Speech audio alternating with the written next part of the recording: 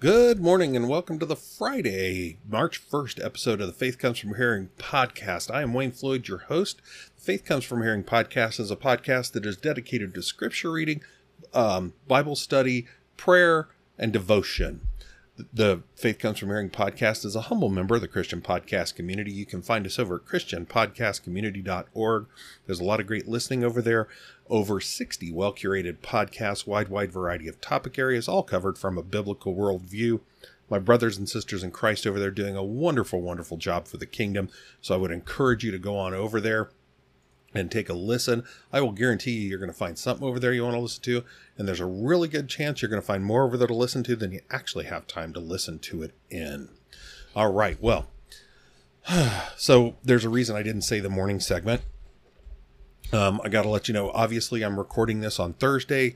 I will be out of pocket Friday, and we're going to talk about that today. Instead of doing Bible study, I'm going to talk about that. We're going to approach the topic that's why I won't be around tomorrow. But we are going to do our regular, opening and closing prayer. We're going to go ahead and just do our morning devotion. We're going to do our Bible reading, and then we're going to talk about the topic I want to talk about. And we're going to talk about it biblically. I know I don't normally do this, but I am going to do this because it has to do with why I'm going to be gone tomorrow. Tomorrow, Friday, when you'll be listening to this. So you'll understand why I will be gone. Honestly, I'm probably going to step on some toes. I'm not doing that on purpose to step on toes, but I feel like this is something I've got to stand on, which is why I will be out of pocket on Friday, March 1st. But let's go ahead, let's jump in, let's do our reading, and then we can get into that. So we're going to open up with the 6-day morning prayer. It's called the Gospel. Let's pray. O thou most high, creator of the ends of the earth, governor of the universe, judge of all men, head of the church, savior of sinners. Thy greatness is unsearchable, thy goodness infinite, thy compassions unfailing, thy providence boundless, thy mercies ever new.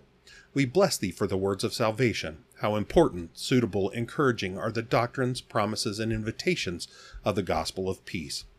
We are lost, but in it thou hast presented to us a full, free, and eternal salvation. Weak, but here we learn that help is found in one that is mighty. Poor, but in him we discover unsearchable riches. Blind, but we find he has treasures of wisdom and knowledge. We thank thee for thy unspeakable gift. Thy Son is our only refuge, foundation, hope, confidence. We depend upon his death, rest in his righteousness, desire to bear his image. May his glory fill our minds, his love reign in our affections, his cross inflame us with ardor.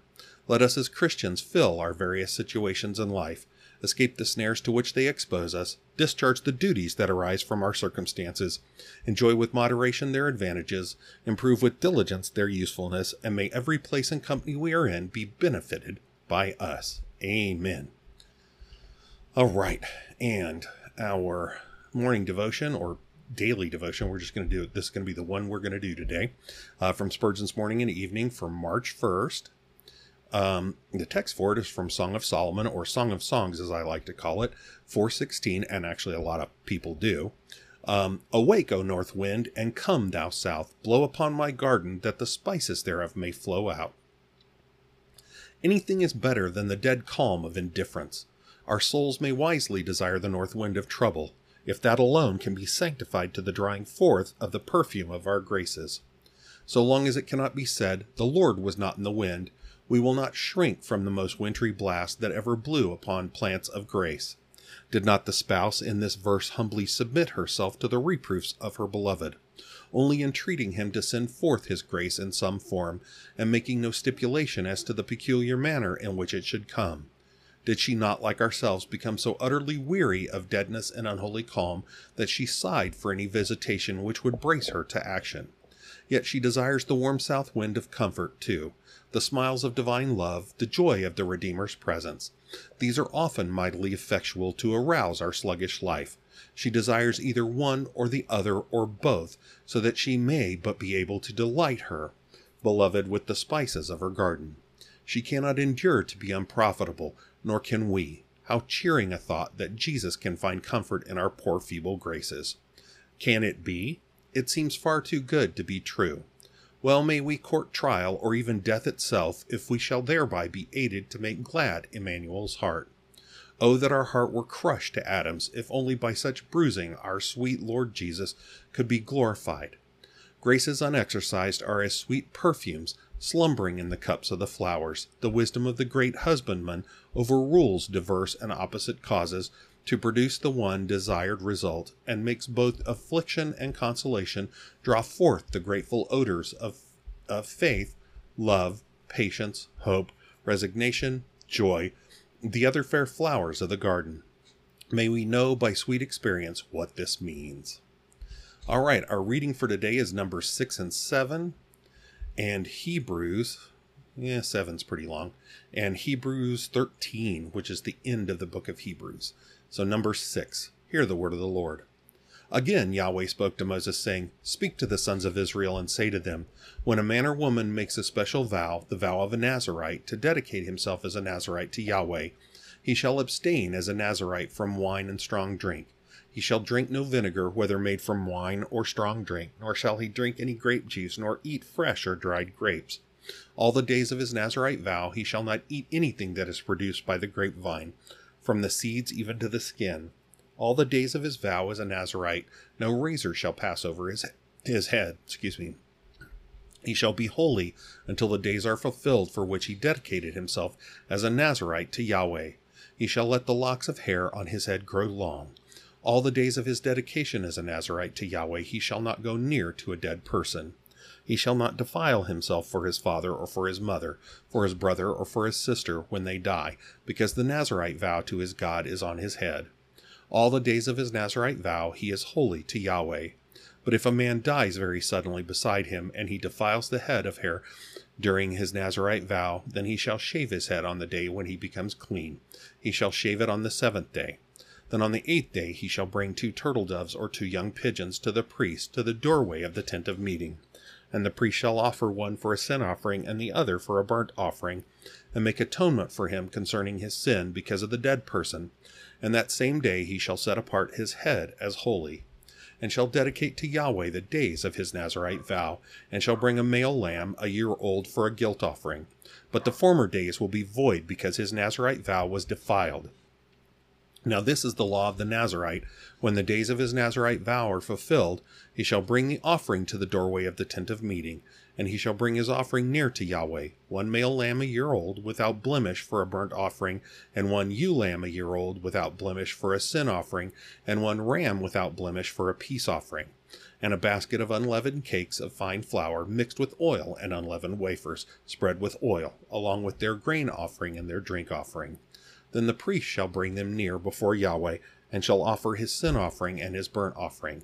He shall also offer with the ram a sacrifice of peace offerings to Yahweh, together with the basket of unleavened cakes. The priest shall likewise offer its grain offering and its drink offering. The Nazirite shall then shave the head of hair for his Nazirite vow at the doorway of the tent of meeting, and take the hair of his head of his Nazirite vow, and put it on the fire which is under the sacrifice of peace offerings. And the priest shall take the ram's shoulder when it has been boiled, and 1 unleavened cake out of the basket, and 1 unleavened wafer, and shall put them on the hands of the Nazirite after he has shaved the hair of his Nazirite vow. Then the priest shall wave them for a wave offering before Yahweh. It is holy for the priest, together with the breast offered by waving, and the thigh offered by raising up, and afterward the Nazirite may drink wine. This is the law of the Nazirite who vows his offering to Yahweh according to his Nazirite vow, in addition to what else he can afford, according to his vow which he takes, so he shall do according to the law of his Nazirite vow. Then Yahweh spoke to Moses, saying, Speak to Aaron and to his sons, saying, Thus you shall bless the sons of Israel. You shall say to them, Yahweh bless you and keep you. Yahweh make his face shine on you and be gracious to you. Yahweh lift up his face on you and give you peace. So they shall invoke my name on the sons of Israel, and I then will bless them. So that right there, 24, 25, 26 of chapter 6 is one of the standard benedictions that you'll find in the scriptures. All right, so number 7. Just wanted to point that out because you're going to see one in Hebrews 13 too. All right, number 7. Here's a long one, built in. Now it happened on the day that Moses had finished setting up the tabernacle that he anointed it and set it apart as holy with all its furnishings, and the altar and all its utensils. He anointed them and set them apart as holy. Then the leaders of Israel, the heads of their fathers' households, brought an offering near. They were the leaders of the tribes. They were the ones who were over the numbered men. And they brought their offering before Yahweh, 6 covered carts and 12 oxen, a cart for every 2 of the leaders, and an ox for each one. And they brought them near before the tabernacle. Then Yahweh spoke to Moses, saying, Accept these things from them, that they may be used in the service of the tent of meeting, and you shall give them to the Levites, to each man according to his service. So Moses took the carts and the oxen, and gave them to the Levites. 2 carts and 4 oxen he gave to the sons of Gershon, according to their service. And 4 carts and 8 oxen he gave to the sons of Merari, according to their service, under the direction of Ithamar, the son of Aaron the priest. But he did not give any to the sons of Kohath, because theirs was the service of the holy objects, which they carried on the shoulder. And the leaders brought near the dedication offering for the altar when it was anointed. So the leaders brought their offering near before the altar. Then Yahweh said to Moses, Let them bring their offering near, 1 liter each day, for the dedication of the altar. Now the one who brought his offering near on the first day was Nahshon, the son of Amminadab, of the tribe of Judah. And his offering was 1 silver dish, whose weight was 130 shekels, 1 silver bowl of 70 shekels, according to the shekel of the sanctuary, both of them full of fine flour mixed with oil for a grain offering, 1 gold pan of 10 shekels, full of incense, 1 bull from the herd, 1 ram, 1 male lamb 1 year old, for a burnt offering, 1 male goat for a sin offering, and for the sacrifice of peace offerings 2 oxen, 5 rams, 5 male goats, 5 male lambs 1 year old. This was the offering of Nahshon, the son of Amminadab. On the second day, Nethanel, the son of Zuar, leader of Issachar, brought an offering near. He brought near as his offering 1 silver dish, whose weight was 130 shekels, 1 silver bowl of 70 shekels, according to the shekel of the sanctuary, both of them full of fine flour mixed with oil for a grain offering, 1 gold pan of 10 shekels, full of incense, 1 bull from the herd, 1 ram, 1 male lamb 1 year old, for a burnt offering, 1 male goat for a sin offering, and for the sacrifice of peace offerings 2 oxen, 5 rams, 5 male goats, 5 male lambs 1 year old. This was the offering of Nethanel, the son of Zuar. On the third day it was Eliab, the son of Helon, leader of the sons of Zebulun. His offering was 1 silver dish, whose weight was 130 shekels, 1 silver bowl of 70 shekels, according to the shekel of the sanctuary, both of them full of fine flour mixed with oil for a grain offering, 1 gold pan of 10 shekels full of incense, 1 bull from the herd, 1 ram, 1 male lamb 1 year old, for a burnt offering, 1 male goat for a sin offering, and for the sacrifice of peace offerings 2 oxen, 5 rams, 5 male goats, 5 male lambs 1 year old. This was the offering of Eliab, the son of Helon. On the fourth day it was Elazar, the son of Shedeur, leader of the sons of Reuben. His offering was 1 silver dish, whose weight was 130 shekels, 1 silver bowl of 70 shekels, according to the shekel of the sanctuary, both of them full of fine flour mixed with oil for a grain offering, 1 gold pan of 10 shekels, full of incense, 1 bull from the herd, 1 ram, 1 male lamb 1 year old, for a burnt offering, 1 male goat for a sin offering, and for the sacrifice of peace offerings 2 oxen, 5 rams, 5 male goats, 5 male lambs 1 year old. This was the offering of Elazar, the son of Shedeur. On the fifth day it was Shelumiel, the son of Zerushadai, leader of the sons of Simeon. His offering was 1 silver dish, whose weight was 130 shekels, 1 silver bowl of 70 shekels, according to the shekel of the sanctuary, both of them full of fine flour mixed with oil for a grain offering, 1 gold pan of 10 shekels, full of incense, 1 bull from the herd, 1 ram, 1 male lamb 1 year old, for a burnt offering, 1 male goat for a sin offering, and for the sacrifice of peace offerings 2 oxen, 5 rams, 5 male goats, 5 male lambs 1 year old. This was the offering of Shelumiel, the son of Zerushadai. Of the sixth day it was Eliasaph, the son of Deuel, leader of the sons of Gad. His offering was 1 silver dish, whose weight was 130 shekels, 1 silver bowl of 70 shekels, according to the shekel of the sanctuary, both of them full of fine flour mixed with oil for a grain offering, 1 gold pan of 10 shekels, full of incense, 1 bull from the herd, 1 ram, 1 male lamb 1 year old, for a burnt offering, 1 male goat for a sin offering, and for the sacrifice of peace offerings 2 oxen, 5 rams, 5 male goats, 5 male lambs 1 year old. This was the offering of Eliasaph, the son of Deuel. On the seventh day it was Elishama, the son of Ammihud, leader of the sons of Ephraim. His offering was 1 silver dish whose weight was 130 shekels, 1 silver bowl of 70 shekels according to the shekel of the sanctuary, both of them full of fine flour, mixed with oil for a grain offering, 1 gold pan of 10 shekels full of incense, 1 bull from the herd, 1 ram, 1 male lamb 1 year old, for a burnt offering, 1 male goat for a sin offering, and for the sacrifice of peace offerings, 2 oxen, 5 rams, 5 male goats, 5 male lambs 1 year old. This was the offering of Elishama the son of Ammihud. On the 8th day it was Gamaliel, the son of Pedazur, leader of the sons of Manasseh. His offering was 1 silver dish whose weight was 130 shekels, 1 silver bowl of 70 shekels according to the shekel of the sanctuary, both of them full of fine flour, mixed with oil for a grain offering, 1 gold pan of 10 shekels full of incense, 1 bull from the herd, 1 ram, 1 male lamb 1 year old for a burnt offering, 1 male goat for a sin offering, and for the sacrifice of peace offerings, 2 oxen, 5 rams, 5 male goats, 5 male lambs 1 year old. This was the offering of Gamaliel the son of Pedazur. On the 9th day it was Abidan the son of Gideoni, leader of the sons of Benjamin. His offering was 1 silver dish whose weight was 130 shekels, 1 silver bowl of 70 shekels according to the shekel of the sanctuary, both of them full of fine flour, mixed with oil for a grain offering, 1 gold pan of 10 shekels full of incense, 1 bull from the herd, 1 ram, 1 male lamb 1 year old for a burnt offering, 1 male goat for a sin offering, and for the sacrifice of peace offerings, 2 oxen, 5 rams, 5 male goats, 5 male lambs 1 year old. This was the offering of Abidan the son of Gideoni. On the 10th day it was Ahiezer the son of Ammishaddai, leader of the sons of Dan. His offering was 1 silver dish whose weight was 130 shekels, 1 silver bowl of 70 shekels according to the shekel of the sanctuary, both of them full of fine flour mixed with oil for a grain offering, 1 gold pan of 10 shekels full of incense, 1 bull from the herd, 1 ram, 1 male lamb 1 year old for a burnt offering, 1 male goat for a sin offering, and for the sacrifice of peace offerings, 2 oxen, 5 rams, 5 male goats, 5 male lambs 1 year old. This was the offering of Ahiezer the son of Ammishaddai.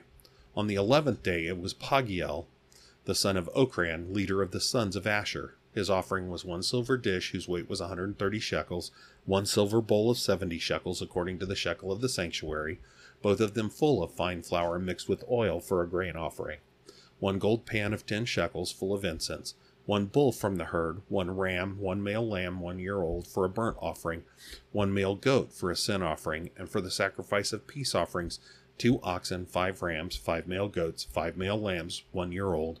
This was the offering of Pagiel the son of Ochran. On the 12th day it was Ahira the son of Enan, leader of the sons of Naphtali. His offering was 1 silver dish whose weight was 130 shekels, 1 silver bowl of 70 shekels according to the shekel of the sanctuary, both of them full of fine flour mixed with oil for a grain offering, 1 gold pan of 10 shekels full of incense, 1 bull from the herd, 1 ram, 1 male lamb 1 year old for a burnt offering, 1 male goat for a sin offering, and for the sacrifice of peace offerings, 2 oxen, 5 rams, 5 male goats, 5 male lambs 1 year old. This was the offering of Ahira the son of Enan. This was the dedication offering for the altar from the leaders of Israel when it was anointed, 12 silver dishes, 12 silver bowls, 12 gold pans, each silver dish weighing 130 shekels and each bowl 70. All the silver of the utensils was 2,400 shekels, according to the shekel of the sanctuary. The 12 gold pans full of incense, weighing 10 shekels apiece, according to the shekel of the sanctuary. All the gold of the pans 120 shekels. All the oxen for the burnt offering 12 bulls, all the rams 12, the male lambs 1 year old with their grain offering 12, and the male goats for a sin offering 12. And all the oxen for the sacrifice of peace offerings, 24 bulls, all the rams 60, the male goats 60, the male lambs 1 year old 60. This was the dedication offering for the altar before it was anointed. Now when Moses went into the tent of meeting to speak with him, he heard the voice speaking to him from above the mercy seat that was on the ark of the testimony, from between the 2 cherubim, so he spoke to him. I told you that one was going to be long. All right, Hebrews 13. Let love of the brothers continue. Do not neglect to show hospitality to strangers, for by this some have entertained angels without knowing it. Remember the prisoners as though in prison with them, and those who are mistreated, since you yourselves also are in the body. Marriage is to be held in honor among all, and the marriage bed is to be undefiled, for the sexually immoral and adulterers God will judge. Make sure that your way of life is free from the love of money, being content with what you have. For he himself has said, I will never desert you, nor will I ever forsake you. So that we confidently say, the Lord is my helper. I will not be afraid. What will man do to me? Remember your leaders who spoke the word of God to you, and considering the result of their conduct, imitate their faith. Jesus Christ is the same yesterday and today and forever. Do not be carried away by varied and strange teachings, for it is good for the heart to be strengthened by grace and not by foods, through which those who were so occupied were not benefited. We have an altar from which those who serve the tabernacle have no authority to eat. For the bodies of those animals whose blood is brought into the holy places by the high priest as an offering for sin are burned outside the camp. Therefore Jesus also, that he might sanctify the people through his own blood, suffered outside the gate. So let us go out to him outside the camp, bearing his reproach. For here we do not have a lasting city, but we are seeking the one to come. Through him, then, let us continually offer up a sacrifice of praise to God, that is the fruit of lips that confess his name. And do not neglect doing good and sharing, for with such sacrifices God is pleased. Obey your leaders and submit to them, for they keep watch over your souls as those who will give an account, so that they will do this with joy and not with groaning, for this would be unprofitable for you. Pray for us, for we are convinced that we have a good conscience, desiring to conduct ourselves well in all things. And I urge you all the more to do this, so that I may be restored to you the sooner.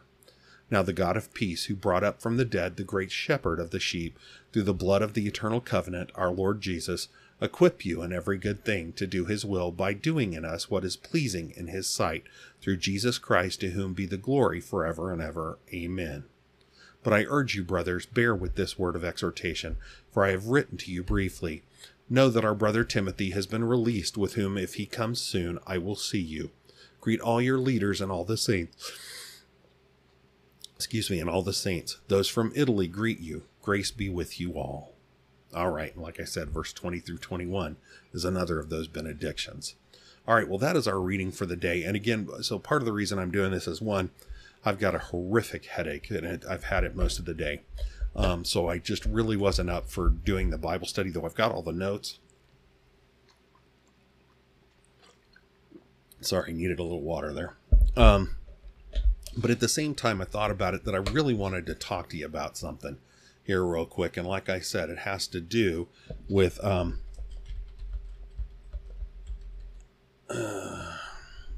what it is. Okay, there we go. I'm going to bring that up. So, I will not be here tomorrow. I mean, as I said, I'm recording this Thursday night, so you'll listen to it Friday morning, but I will not be at home Friday morning. I will not be working. I'm taking the day off. And I'm taking the day off because I am going to be joining members from my church at a March for Life up in Phoenix, Arizona. I live down in Tucson. Our March for Life already happened. So I'm going to be at a March for Life in Phoenix, Arizona. Obviously, the purpose of this is we are trying to stand up against abortion. We do not believe in abortion. We do not believe abortion is acceptable. Thus why we are going. And I'm actually going to pull up the flyer. So if you're in the Phoenix area, the Arizona March for Life is happening tomorrow, March 1st, 2024. Going to be meeting before the march at Wesley Bolin Memorial Plaza, 1700 West Washington Street, Phoenix, Arizona. It's 85007. The rally is happening at 11, and then the march is starting at noon. And so bringing that up, I want to talk about the subject, because I never really have. I think I've mentioned it a few times in passing, but I don't think I've ever really sat and nailed this down and made clear my position. So let me be clear with you. I am not pro-life. Now, you're going to be sitting there going, wait a minute. Let me clarify. I'm not pro-life. I'm an abolitionist. I am definitely an abolitionist. I used to be pro-life. I am definitely an abolitionist. I believe in abolishing abortion completely. Now, of course, I know people are going to go, well, wait a minute. Well, what about this? Well, what about that? Well, what about this? Well, we're going to talk about that. Again, this is not going to be a huge discussion, but we're going to talk about this. What I'm going to suggest to you first And I've not finished reading the book yet, but many I know have, and they say this is a great book to read. It is called The Case for Life. It's equipping Christians to engage the culture, and it is by Scott Klusendorf. It is definitely it's definitely worth the read, and it's definitely in this topic area. Okay, like I said, I am seriously an abolitionist. I do not believe in abortion in any way, shape, or form. So I want to lay out some ground rules to begin with. Okay. Less than 1%, an extreme small percentage, less than 1% of abortions have to do or would be in any way related with rape or incest or health risk to the mother. Okay. So very, very small portion have anything to do, very, very small, infinitesimal, have anything to do with that. So let's clarify, when we're discussing abortion, the majority of the abortion discussion is being used as birth control, not for those other cases. Let's be clear. It's due to promiscuity, and in most cases, promiscuity outside the bonds of marriage. That is a place where you step up and you take responsibility. You don't commit murder to get rid of it. Okay? And yes, I want to be very, very clear. Abortion is murder. Okay? Again, I'm not trying to hurt people. I'm trying to be clear. Abortion is murder. Okay? And of course, people are going to make the arguments. Well, wait a minute. It's you don't even have a heartbeat till this point, blah, blah, blah, blah, blah. Well, so let's be clear. Whether you like it or not, the ultimate authority on what is and is not life is God, because he creates it. So let's see what God says. Let's see what God says through his prophet David in Psalm 139. For you formed my inward parts. You wove me in my mother's womb. You wove me in my mother's womb. That's verse 13 in Psalm 139. My frame was not hidden from you, verse 15, when I was made in secret. God knew him in the womb. This wasn't an afterbirth. This wasn't at first heartbeat. This wasn't at the 5th month, 4th month, 6th month, 20 week, 21 week, whatever. Even Jeremiah, God told him clearly as a prophet.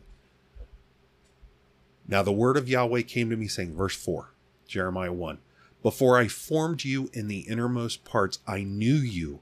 And before you came out from the womb, I set you apart. I have given you as a prophet to the nations. Okay. These are not two special cases. This is God dealing with man. That he knew us before we came out of the womb. He knew us in the womb. He knew us before we were formed. The fact is, he's very, very clear that he knew us before the foundation of the world. Before we were even conceived, he knew us. So I'm sorry, whether you like it or not, that makes the clear case for the fact that at conception, there is life. And I want to be absolutely clear with you. At conception, there is life, and it is distinct life. Because it is part of the DNA of the mother and part of the DNA of the father. So it is unique in and of itself. The fact is, you can have another one 9 months later, and its DNA will be absolutely distinct. Even though same mother, same father, its DNA will be absolutely distinct. Me and my brother, born a little over 2 years apart, same mother, same father, DNA absolutely distinct between the two of us. We do not have the same DNA. It is similar enough that they can tell we're brothers, but it is distinct. His would not be mistaken for mine. Mine would not be mistaken for his. Understood? So what I'm saying to you, that at conception, That life, whether you want to admit it or not, has its own distinct DNA. It is a life. And it is not the mother's body. So that the my body, my choice, absolutely. But you know what? Two things here. One, your choice was at the point that you got ready to have sex. And I don't just put that on the women. That's on the men too. And I'm sorry, the men out there, way too many of them are dogs. They need to control themselves. But the same's true for the women too. Your moment of choice was before you had unprotected sex. Not at the point that there is a new life within you. That's not your choice anymore, because that life is not yours. That life is not yours. You had a chance to make the right choice and you didn't. The fact is, not only should you, and I won't even advocate for using birth control, you shouldn't have done it. And I say that having been someone who is not proud of what my past was, but I know exactly what I tried to teach my children. So, sorry. Well, actually, I'm not sorry. It is a life. It is a distinct life. And the only the key responsibility you have is making sure it comes to birth safely, not to kill it. Because let's be very, very clear. Again, the ultimate authority on this is God. Genesis 9, 5 and 6. Surely I will require your lifeblood. From every living thing I will require it. And from every man, from each man's brother, I will require the life of man. Whoever sheds man's blood, by man his blood shall be shed. For in the image of God he made man. If you commit abortion, if you ask, and I'm sorry, I will say this, and this is going to be unpopular, but I'm sorry, if you were a mother or a mother and a father, I'm saying that whether you're married or not, you're the mother and father of that unborn child. And again, I'm calling it a child because it is a child, whether it's born or not, of that unborn child. And you request somebody to commit abortion upon it, to commit murder on it, you are committing murder on an image bearer of God. And God said, whoever sheds man's blood, by man his blood shall be shed. You are guilty of murder. Leviticus 24:17. If a man strikes down the life of any human being, he shall surely be put to death. Well, those little lives, except for age and development, are human lives at conception. So if you strike down the life of any human being, even the one right at conception, God says he shall surely be put to death. Exodus 21:12, he who strikes a man so that he dies shall surely be put to death. Well, I'm sorry, if you put the scalpel in the abortionist's hands, you're as guilty as they are. And we're as guilty as they are if we don't call you out. That's why I'm participating in this. Again, we had talked about it when we had Sanctity of Life Sunday at our church, and Pastor Jay was preaching on it, and he nailed it for me. This really hammered it home, is that yes, those who participate in it are guilty, but we who stand here, even though we disagree with it and say and do nothing, are as guilty. And that's me. I'm sitting there while I'm talking to you. I'm looking in the mirror because I've said nothing. Let me be very, very clear. I am absolutely against abortion. Had my mother not been given up for adoption, I would not be here. Had my wife not been given up for adoption, my sons would not be here. There are hundreds of thousands, if not millions of families out there wanting to adopt. Murdering the unborn is not the answer and never has been. I'm sorry. It makes clear that our culture is a culture of Belial, or a culture. What was the other one? That they used to put their kids through the fire. Basically, they sacrificed them. They threw them on the fire and burned up their own children. That's what you are. That's what we are. We are a culture of death. If we are participating in it, if we are trying to support abortion, if we're trying to say it's the woman's choice to kill their children, or the woman and man's choice, because way too often it's men pushing the women to do it, Don't get me wrong. I guarantee if you start to look into the stats, you find out that the majority of men are pushing the women into doing it. So it's as much the men's fault as the women's fault. So, but I'm sorry, if you're sitting there supporting that and saying that it's up to them to make that choice, absolutely not. Absolutely not. That makes us a culture of murder, a culture of death. We are a culture of death if that's what we support, and I refuse to be a part of it anymore. And so I'm going to go march. Now I've got 2 knees that need to be replaced. I'm worse than bone on bone in both knees. And I'm going to go walk this mile and a half. Now, again, it's only a mile and a half.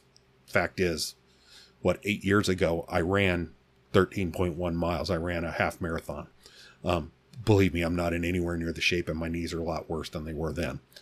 But I'm going to go walk this because I need to be a part of showing clearly to our government that we do not accept this, that this is not acceptable, that trying to come up with arbitrary numbers. I'm sorry, both guys that seem to be the front runners for the 2 different parties going in, neither of them are people that I support on this matter, because both of them want to throw arbitrary numbers on this, arbitrary numbers of weeks. No, at conception, it is a distinct life and it deserves protection. Absolutely and completely. And we must stop kowtowing.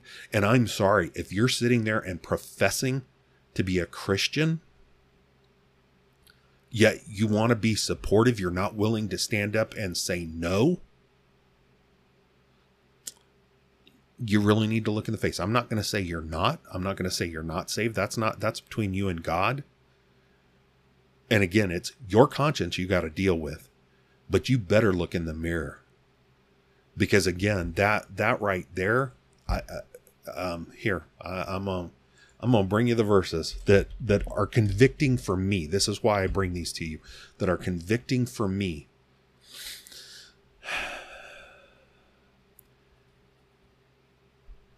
Romans 1, starting verse 28, going through the end of the chapter. And just as they did not see fit to acknowledge God, God gave them over to an unfit mind to do those things which are not proper, having been filled with all unrighteousness, wickedness, greed, evil, full of envy, murder, strife, deceit, malice. They are gossips, slanderers, haters of God, violent, arrogant, boastful, inventors of evil, disobedient to parents, without understanding, untrustworthy, unloving, unmerciful, and although they know the righteous requirement of God, that those who practice such things are worthy of death, they not only do the same, but also give hearty approval to those who practice them. Let me be clear to you that if you are not standing up and opposing abortion at any point, you are right here at the end of verse 32. They not only do the same, but also give hearty approval to those who practice them. And I know, but I'm not giving hearty approval. If you're not saying anything, you're giving hearty approval to it. If we're not saying anything, I say you, I should say we. If we're not saying anything, and I've been one of those, that I knew what my position was, I just wasn't willing to step up and say something about it. Well, guess what? It's time for us to step up and say something about it. If we claim to be Christians, then the whole world are our neighbors. You remember the story of the Good Samaritan? The man beside the road? We'll swap that man out for an unborn baby. Isn't it our responsibility to care for them? To help bring them to life? To a full life, to bring them to term, to help them grow? So we can provide them the gospel so they can come to a saving faith? That is our mission field. That unborn baby is our mission field. That unborn baby's mother and father are our mission field. And so we've got to bring this to them. We've got to make it clear that this isn't okay, because the fact is what we're doing is we're out there selling, whether we mean to or not. Again, we're right here, Romans 1:32, but also giving hearty approval to those who practice them. Because we stay silent, they assume it's okay. It's not. It's murder. It's murder. And I know way too many people that have participated in it or were forced to participate in it, that it continues to hurt their life. It continues to hurt them. And it doesn't have to be in a physical way, that it tears at their soul, that it tears at their psyche, that it tears at their heart, that they either chose it or were forced into it by somebody in authority. There's nothing good that comes out of it. There's absolutely nothing good that comes out of abortion. Because let's be clear, let's go back to the fringe cases that everybody, and that are in the less than 1%, actually I think they're like less than 0.5% of the totality that are the rape, the incest, and the mother's health. If the mother's health is so badly at issue, so is the child's, and there's a real good probability that child is going to be stillborn anyways, because it won't be able to come to a viable completion. So you ain't got to kill it. It'll die out, and it'll die itself, and that poor child will be delivered stillborn, and that mother will go on living. In the majority of the cases, actually the huge majority of the cases. As for incest or rape, as horrible as those are, out of some of the most horrible things, the most wonderful gifts come. And I'm sorry, you cannot look at a baby and not see it as a gift. I'm sorry. I get it. And I hear, people go, oh, well, rape. Then I got to remember that horrible occurrence. And again, I've not been raped. I'm not trying to say I have any clue what that feels like. Okay. I'm not trying to judge any of that, but I've come across way too many cases where the victims of rape have been so totally and completely blessed by that child that they had from it, and that they wouldn't give that child up for the world. So don't tell me that that's the right choice, because the fact is most of the people that are beefing about that and saying that are not people that have ever experienced that. So they don't know what they're talking about. That's like a bunch of, and I'm sorry, that's like a bunch of dumb white people running around and arguing about racism and privilege against black people. They can advocate for themselves. They don't need you advocating for them. They can handle it themselves. They are more than intelligent enough and more than capable enough to advocate for themselves. So you don't need to do it. You're just looking for a flavor of the month to be agitated about, and you need to go on and get a life. But again, so the whole purpose that I won't be here tomorrow is going to be a march for life. And again, I'm marching for abolition. Abortion needs to go away. Abortion needs to be completely and totally criminalized. Absolutely. Absolutely. Because it is murder, and it is murder of an image bearer of God. And God is very, very clear. Now, I'm not saying they should be put to death. We have our own legal system. But I think our legal system needs to be, new laws need to be put on the books. And I think people need to be punished appropriately, because they are committing murder. They are committing murder. And especially as it goes on from here. So, okay, I've ranted and raved for the last 20-something minutes, and most of you probably have already tuned out. And I've probably hurt some feelings and angered some people. And I need you to know, I say the things I'm saying because I love you, and I know what the scripture says. And from the scripture, I know how God feels about this. We all know how God feels about this. The only people who claim we don't are the people that don't want to admit and deal with what God says about this, because they want to do it their own way. Well, you need to know something. We need to know something. That if we're truly going to walk the worthy walk that Paul speaks of in Ephesians 4-6, that Christian walk, that walk of sanctification, then we got to do it God's way, not ours. And God's way says that abortion is an abomination. 100% of abortion is an abomination, and we must resist it. All right. Well, that's going to do it for today. Thank you for spending this time. If you stayed this long, I'm very grateful. Thank you. God willing, we will pick back up the Bible study on Monday evening. Let's go ahead and close out with the 6-day evening prayer. It's called the Mediator. Let's pray. O God of Abraham, Isaac, and Jacob, we hope in thy word.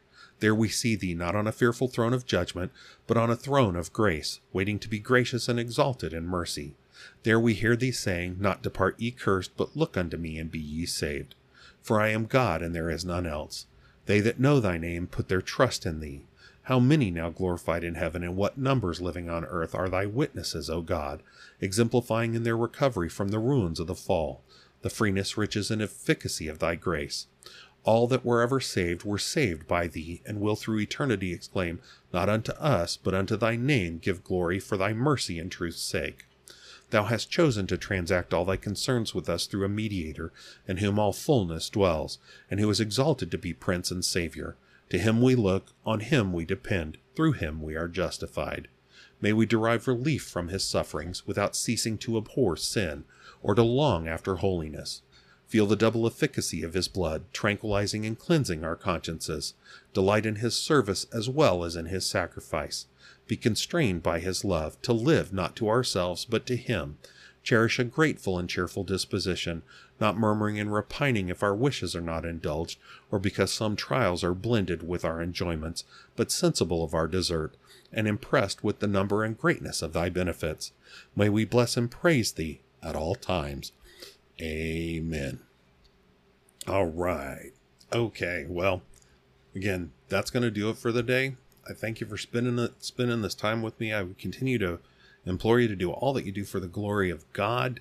I do want to let you know I'm going to put a link to the Case for Life, the book I mentioned from Scott Klusendorf. I'm also going to put a link at the bottom to it's the Twitter live feed from our worship service back on January 21st. That was Sanctity of Life Sunday, and my pastor spoke on this. And it is a must listen. It is a must listen. It is definitely worth your while to take time with it. Believe me, he's much more articulate about the subject than I am. So I would encourage you to listen to it. But again, I hope you have yourself a wonderful day, a wonderful weekend. Please worship with the saints this weekend. If you can't physically join us, we will be broadcasting on Sunday at 12:30 p.m. Eastern Time on Facebook at Vale Valley Baptist Church and on Twitter at VVB Church. So please join us if you cannot worship locally. Have a great day, and God bless.